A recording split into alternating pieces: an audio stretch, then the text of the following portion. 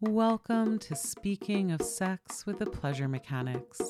I'm Chris from pleasuremechanics.com, and on today's episode, we are in conversation with Dr. Nan Wise, a neuroscientist who has devoted her life to understanding pleasure, emotions, and how we can come into more active relationship with our mind bodies so that we can enjoy life to the fullest.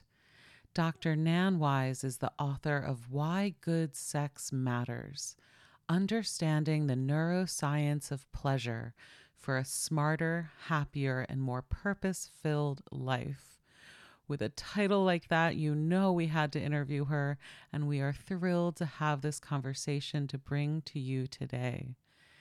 If you want more after this interview, go to pleasuremechanics.com/wise, where you will find bonus clips, links to her book, and much more. That's pleasuremechanics.com/wise. Here is our interview with Dr. Nan Wise on pleasure, anhedonia, and what we can all do to feel more deeply together. Cheers. So welcome to Speaking of Sex, Dr. Nan Wise. Can you please introduce yourself and the work you do in this world and how you came to write a book called Why Good Sex Matters? So I'm Dr. Nan, and I am a person who has been navigating a very, shall we say, hot-wired nervous system my whole life. So I've had anxiety. I come from a long line of people with anxiety.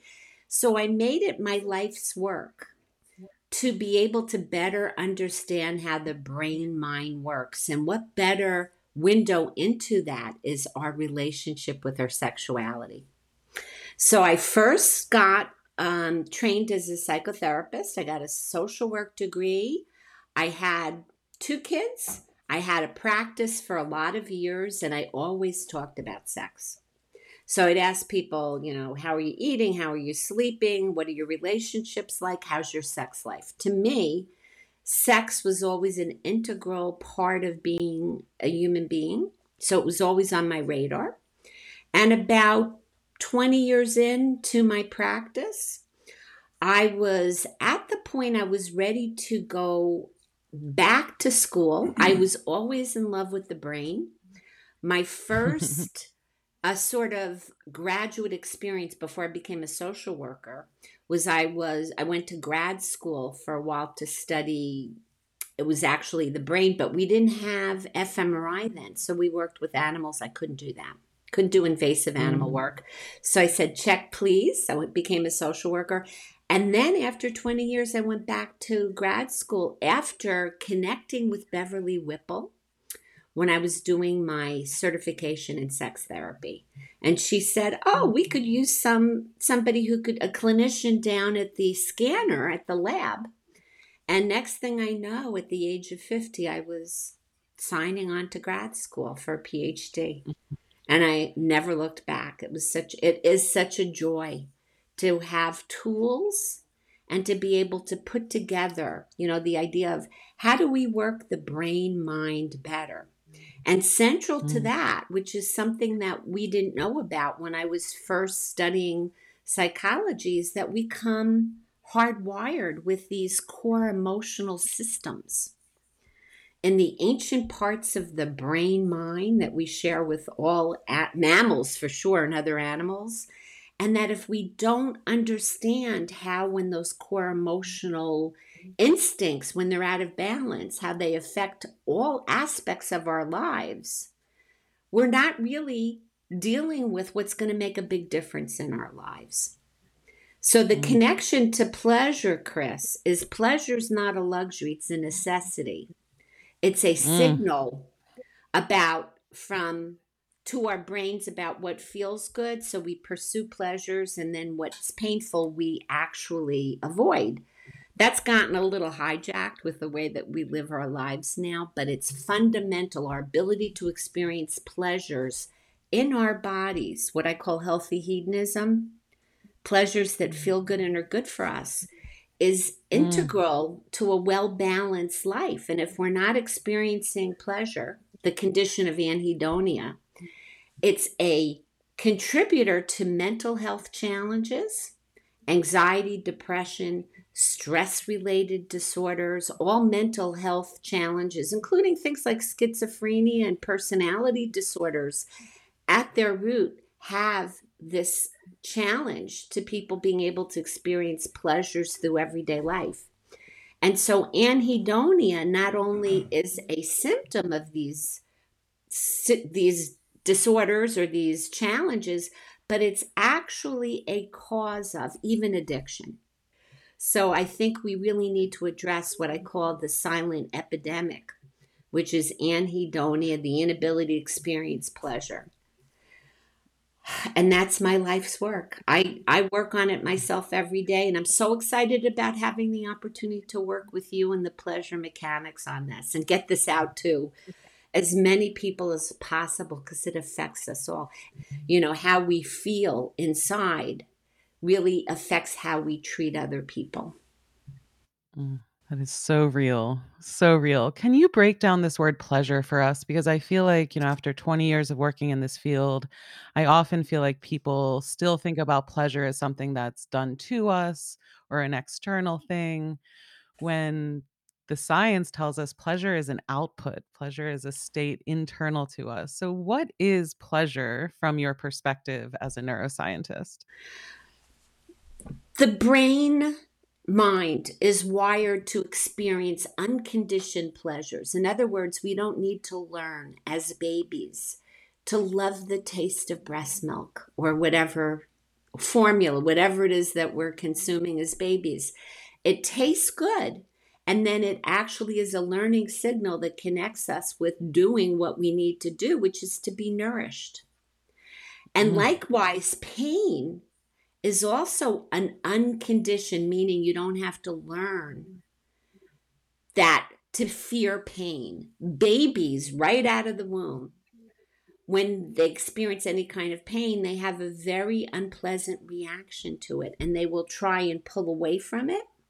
They learn to fear pain, but pain is an intrinsic signal to the brain, mind, body that something is dangerous. So we're wired for pain and pleasure as learning signals that teach us to approach that which feels good and hopefully is good for us, and to avoid that what feels bad, which happens to be in many cases things that are bad for us. And that has gotten hijacked by the way that we use our brain minds and by things like devices and technology and being out of the flow of our senses, being Mm. disconnected from our bodies.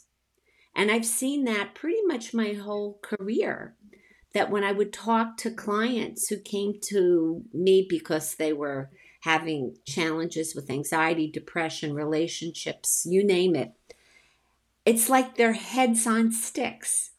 If I would say to them, what's going on in your body right now? I'm trained in Gestalt therapy, which is all about the body, emotions in the body, feeling them, letting them peak and release as a way of kind of getting more present.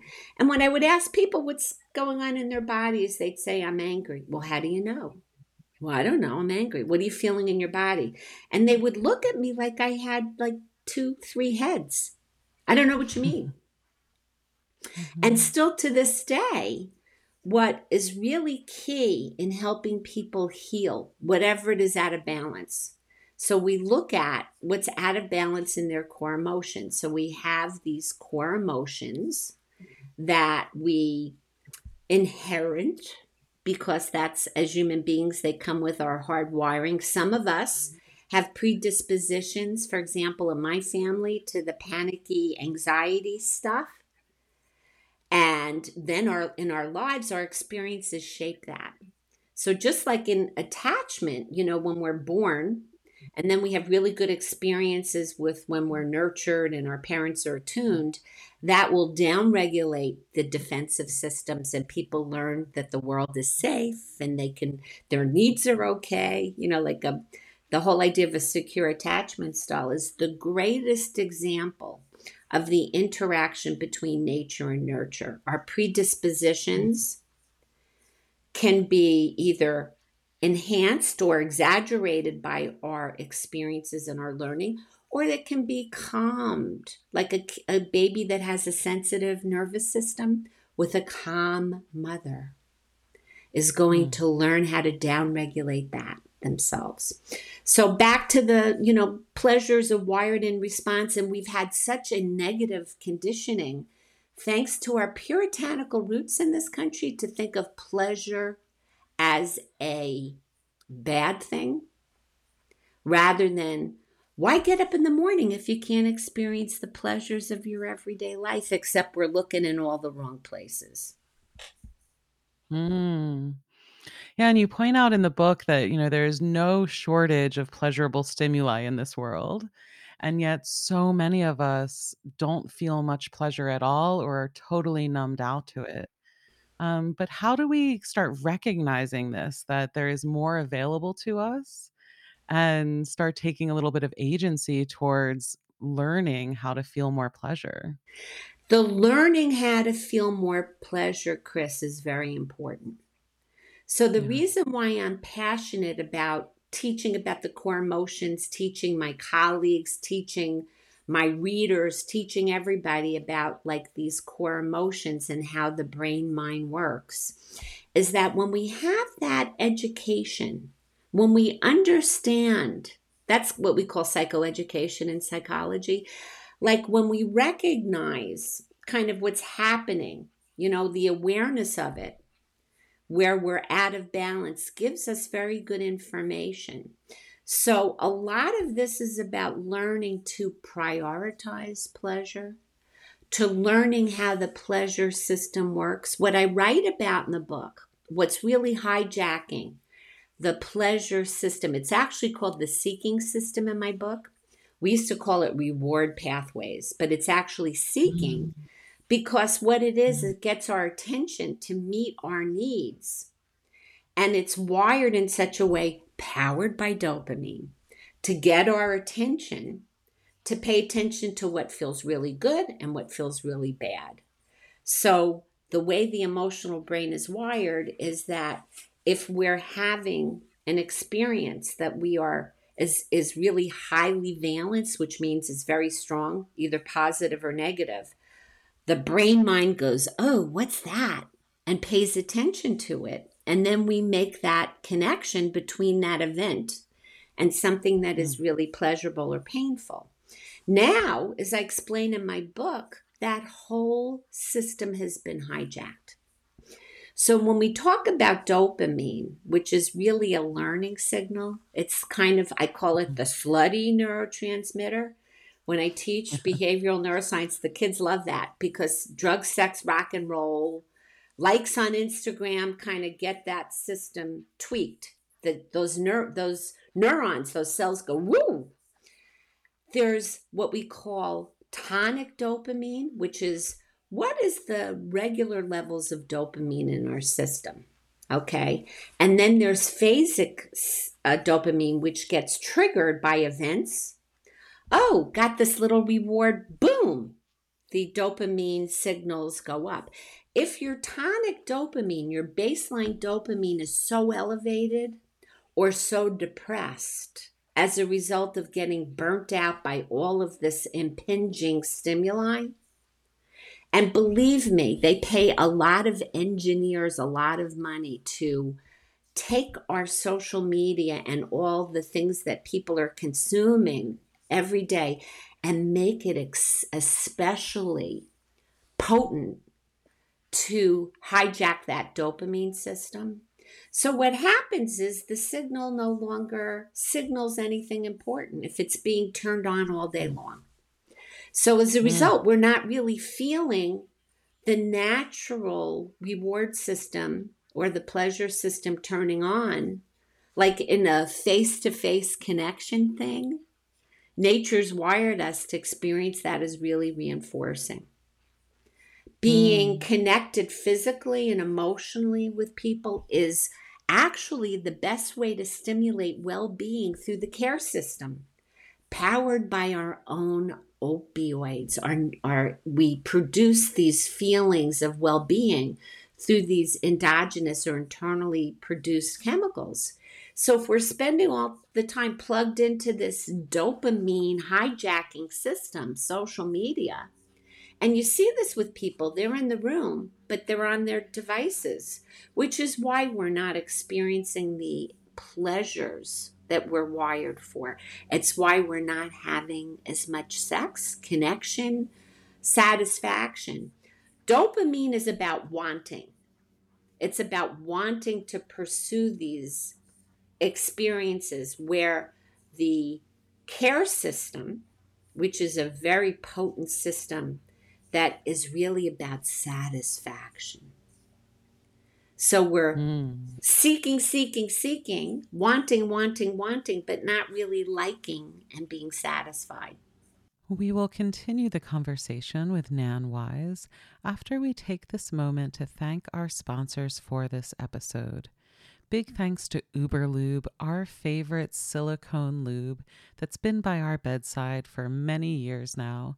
And we invite you to explore Uberlube's high-quality premium silicone lube that you can use for every body part whenever you want a little bit more slip, slide, and glide in your erotic touch.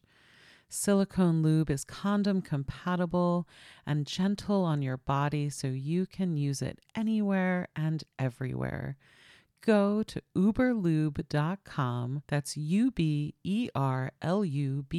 uberlube.com, and use the code PLEASURE for 10% off and free shipping. That's uberlube.com, use the code PLEASURE for 10% off and free shipping. We'd also like to thank our friends at Dipsea Stories. Dipsea is an app full of hundreds of short, sexy audio stories designed to turn you on and bring you into your body through the power of audio erotica.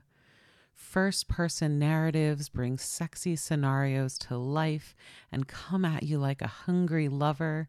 And if you're in the mood for something more gentle, sweet, sleepy soundscapes can lull you into a beautiful slumber. For listeners of this show, Dipsea is offering an extended 30-day free trial when you go to dipseastories.com/pleasure. That's dipseastories.com/pleasure, and you'll get 30 days full access for free. That's dipseastories.com/pleasure, DIPSEA stories, dipseastories.com/pleasure. And you'll find this link in the show notes and along with all of the other generous offers from our sponsors at pleasuremechanics.com/toolbox. And now back to our interview with Dr. Nan Wise. This is my mission. I'm waging a personal war on anhedonia. Let's stomp it out. All right. Well, let's talk about anhedonia. When I asked you what of all the topics do you want to do a deep dive on, anhedonia is what came up. So get us started. What is anhedonia? How common is it? And how do we recognize it? Anhedonia is the inability to experience satisfying pleasures in everyday life. So an is without, hedonia is pleasure. I would say that anhedonia is now a full tilt plague. That when you look at the numbers of people having anxiety disorders, depression, stress-related disorders, sexual challenges, pretty much every mental health and well-being challenge at its root is anhedonia, because anhedonia is not only a symptom of those conditions, it's a cause. So it's a really vicious cycle. So when you think about it, when you can't enjoy everyday life, you don't feel pleasure getting up out of the bed in the morning, you're not going to engage in the world in ways that will be reinforcing. So it causes people's behavior to change. They are less likely, as I talk about the core emotions, the seeking system, which is powered by dopamine to get us out in the world to explore, goes flat. It gets so flat that people don't have motivation, exuberance, enthusiasm, drive. And then you're not seeking out connection, which is the care system. You're not connected. You're not enjoying just sitting and talking to you right now. I'm feeling such joy. And that Mm-hmm. social joy is so important. That elicits the play system that gets us to explore and experiment with the world, to be able to engage, to cooperate. Kids learn, cooperation and competition through play, hopefully, if they're allowed to play. So anhedonia really is that vicious cycle of the inability to explore, experience pleasure, and explore the world in a way where it's reinforcing. And what happens is people turn to practices that are what I like to call faux, F-A-U-X, faux pleasures. So you see a lot of Mm-hmm. dysregulated eating where people are eating. The only pleasure in life they get is eating. So they'll eat a lot. Or alcohol. Alcohol gives people a buzz. And so addiction, or if it's, over use of spending money or whatever it is, like I like online shopping.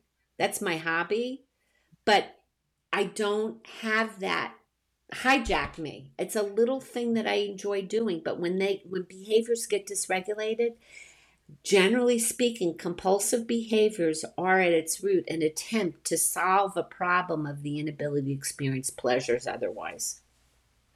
Mm. It's a plague. And when we're talking about pleasure, we're talking about everything from the satisfaction of a cup of cold water after a hot walk to the extraordinary pleasures of lovemaking and spiritual transcendence, right? It's that whole spectrum of pleasure that becomes unavailable to us. As you're Yeah. talking, Chris, I'm thinking we focus on orgasm as pleasure, but what we might want to think about is organismic pleasures.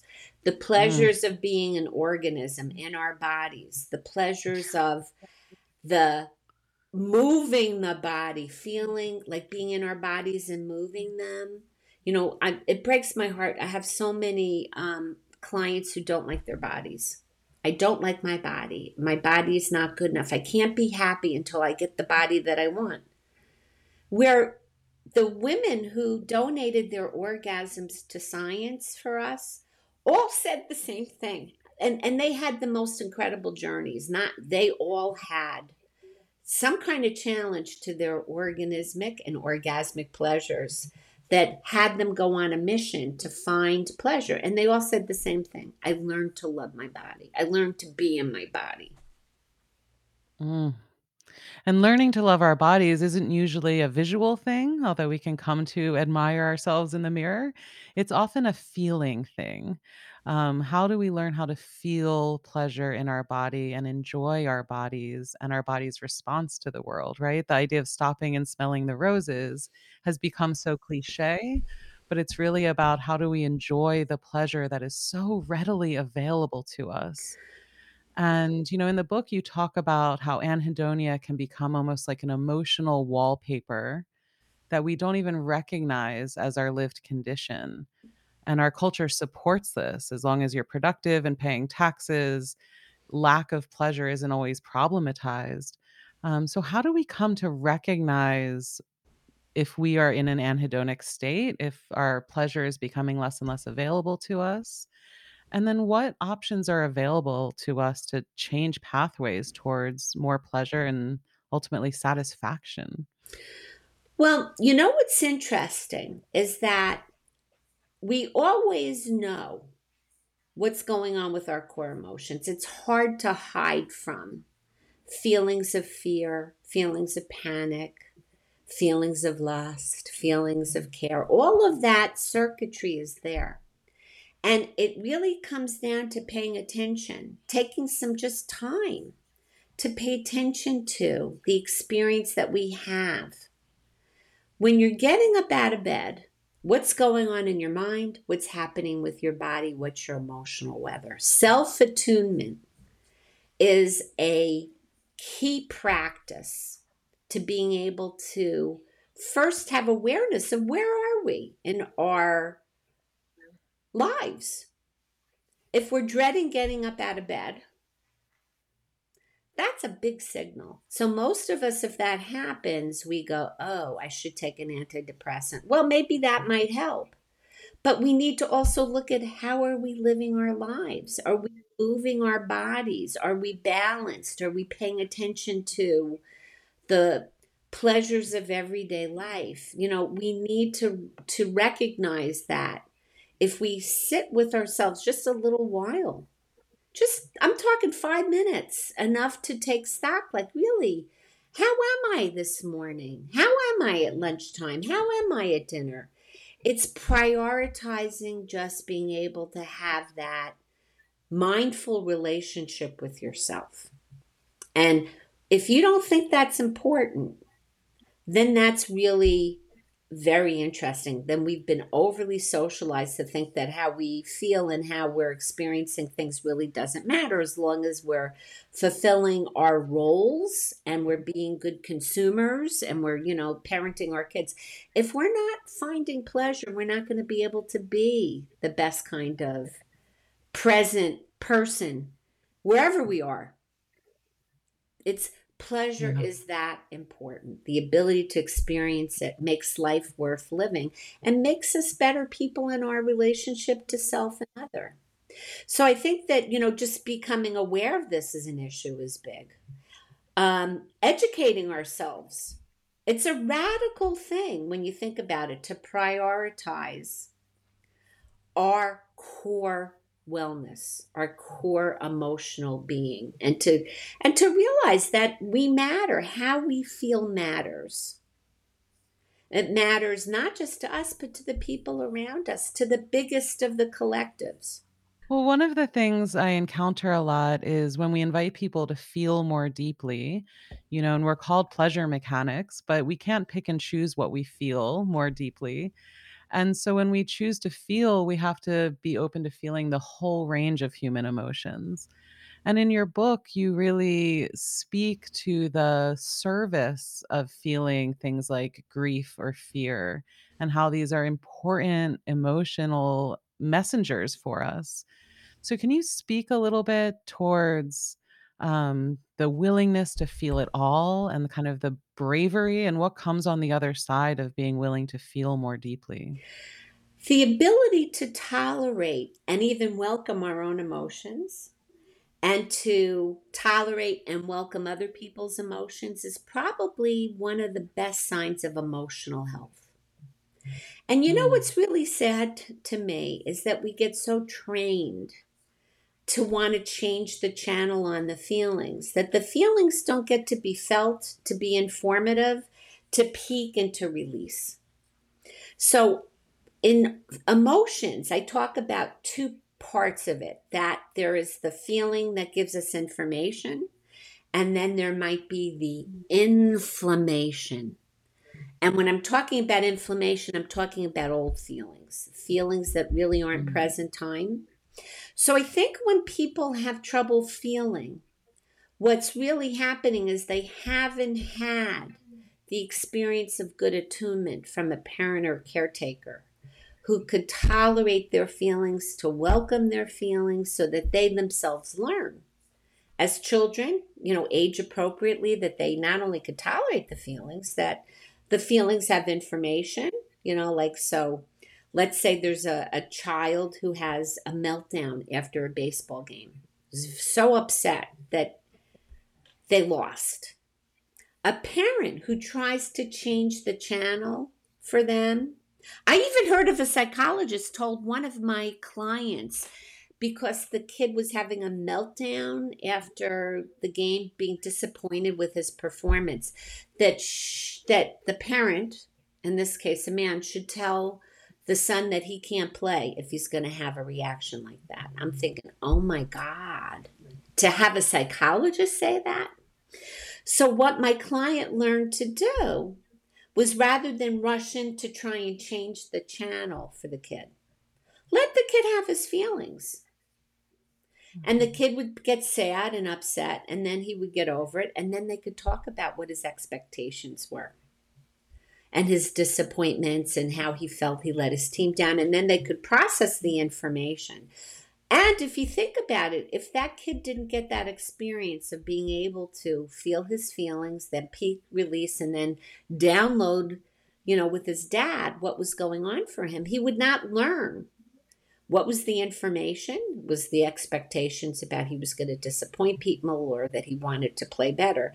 And not having learned to be able to have that reaction over time, this could end up a kid who would be unable to process emotions as an adult and would have all this backlog of emotions that were unprocessed, that every time an emotion got stirred up, there'd be this inflammation, which was not present time stuff. So that's the distinction I make. I think a lot of times what stops us from feeling the feelings is that we haven't been held, meaning somebody being able to be there with us, not to change the channel, not to, oh, here's a cookie, or, oh, don't worry about it, we'll go do this next time, but just to, I hear that you're sad, or I hear that you're upset. Oh, that's okay. And let them be in it until they feel the peak and release. Having emotions fully is orgasmic. There can be this release that's delicious when we get sad and then it peaks, or we get mad and then it peaks. We get scared and it peaks. Then there is this sense of release and relief. So, a lot of our culture depends on us not emotionally processing. Because if we emotionally process more, we might be less prone to be consuming the pain relieving drugs and the, trying to buy our way into pleasures that are, faux pleasures that are not really healthy hedonism pleasures.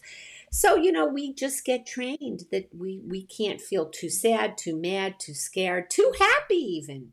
My issue, when I worked a lot on myself in Gestalt therapy, which is all about feeling the emotions in the body, I was much more comfortable being sad and being anxious. I knew how to do that. For me, it was scary to feel too good. And I was afraid if I felt too good that the bottom would drop off, or I'd get punished or whatever. So we can get over that too. We can get over feeling good. We could feel the good, it peaks and it releases, and then we're present. What are the other practices you find most essential if you're thinking about deepening erotic embodiment and our capacity to feel? I think the mindset of radical acceptance is so, so important. Mm. Just practicing being as we are. Like, this is, in the moment, here I am, full permission. What changed my life at Harvard Mind Body Institute was one of the practice tape they gave us started with full permission to be exactly as you are. And I remember having such anxiety there about having to lead a meditation, like a relaxation training, because back in the day I had such anxiety and such public speaking. And something just clicked like that for me. Full permission to be as I am. Full permission for this moment to be as it is. And that's the lead-in I use for work with clients when I'm making them tapes, whether it's hypnotherapy tapes or breath tapes, whatever it is. And, something just softens and loosens in me, even as I say that now. And I think was so much the active ingredient of mindfulness is that full permission to simply be. And we're giving it to ourselves and for the moment to be as it is. So here we are. Let's be with what is. What is there to feel in this very moment? Right now, I'm feeling a lot of gratitude for you and acknowledgement that we could talk for hours and days, but I want to respect your time. Thank you so much for sharing your wisdom with us. And folks will find more and your book in the links below. Nan Wise, thank you so much for your wisdom today. Thank you so much, Chris. I've been smiling this whole time with joy for just knowing you and your work in the world. We hope you enjoyed this interview with Dr. Nan Wise. You will find bonus clips, including Dr. Nan's take on orgasm and why it is so healthy for our entire bodies to be in the pursuit of pleasure. Don't miss that clip and the rest of the bonus reels at pleasuremechanics.com/wise. That's pleasuremechanics.com/wise. We will see you next time for another episode of Speaking of Sex with the Pleasure Mechanics. I'm Chris from pleasuremechanics.com, wishing you a lifetime of pleasure. Cheers.